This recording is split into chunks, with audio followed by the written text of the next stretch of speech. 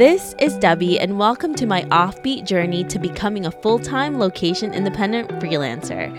I'll be sharing my tips and tricks as well as the realities of this offbeat lifestyle.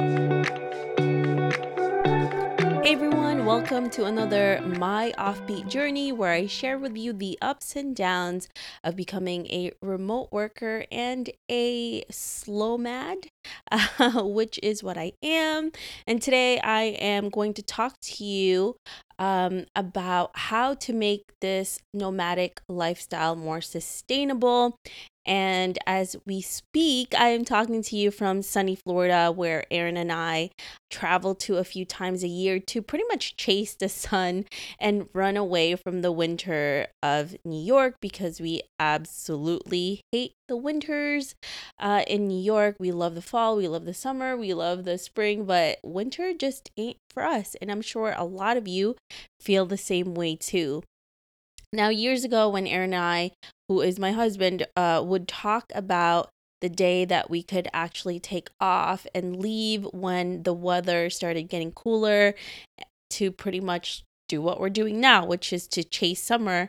And today we're able to do that because of remote work. So we're super grateful for that. And it took a really long time to get to this point, especially to transition Aaron, because he was really unsure how he could do it with his job, but he ended up leaving that, and now he is working remotely as well with me. And it has just worked out really well for us. And we decided to become slow travelers instead of being digital nomads, because we like to have a routine. We like to explore the destination we are in for a while instead of just a quick tour of the area for a few weeks. And also, we like Florida because we have a lot of friends and family here. We do tend to travel here and there outside. And we used to travel a lot faster, backpacking, all of that. And I think it's just once we got older, and now that we're older, it's just too much for us. And also because we have remote jobs that, we pretty much do everywhere with us. We just need some sort of a routine. Now, don't get me wrong, like I had mentioned, we used to go backpacking through Europe to the Middle East, and we even chose incredible places to travel to just to hike. But now we want to really explore slowly. But of course, whether you are traveling slowly or fast, it can be hard to make the lifestyle more sustainable without a plan. And that's why we really wanted to make sure that we can do this long term and not just for a little bit. We don't want to overexert ourselves.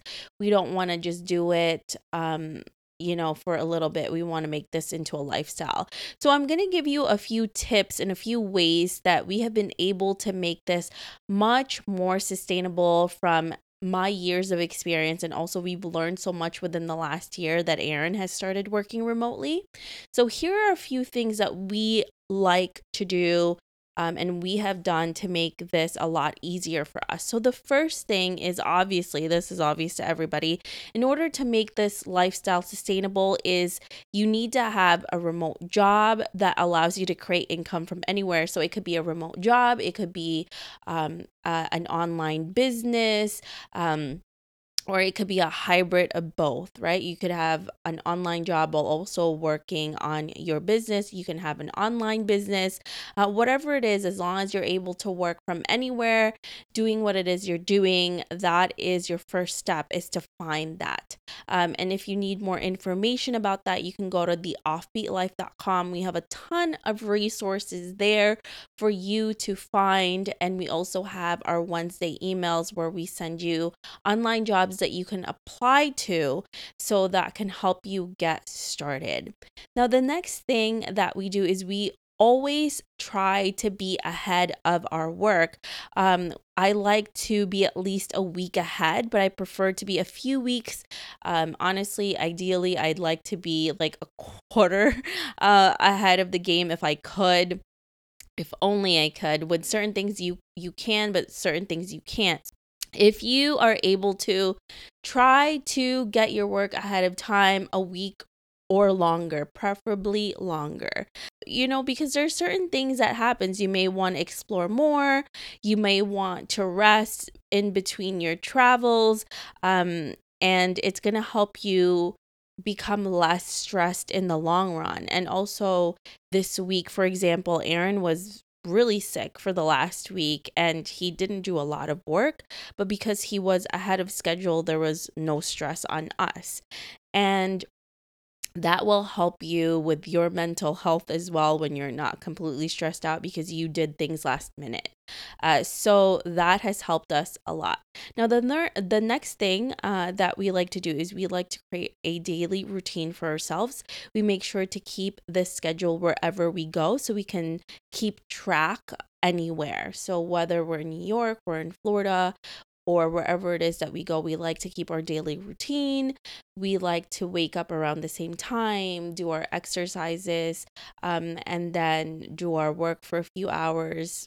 Whatever it is that we're doing, we like to keep it the same way. And I know when we are at work in our 9 to 5, we're like, oh, when I leave, I'm not gonna do that.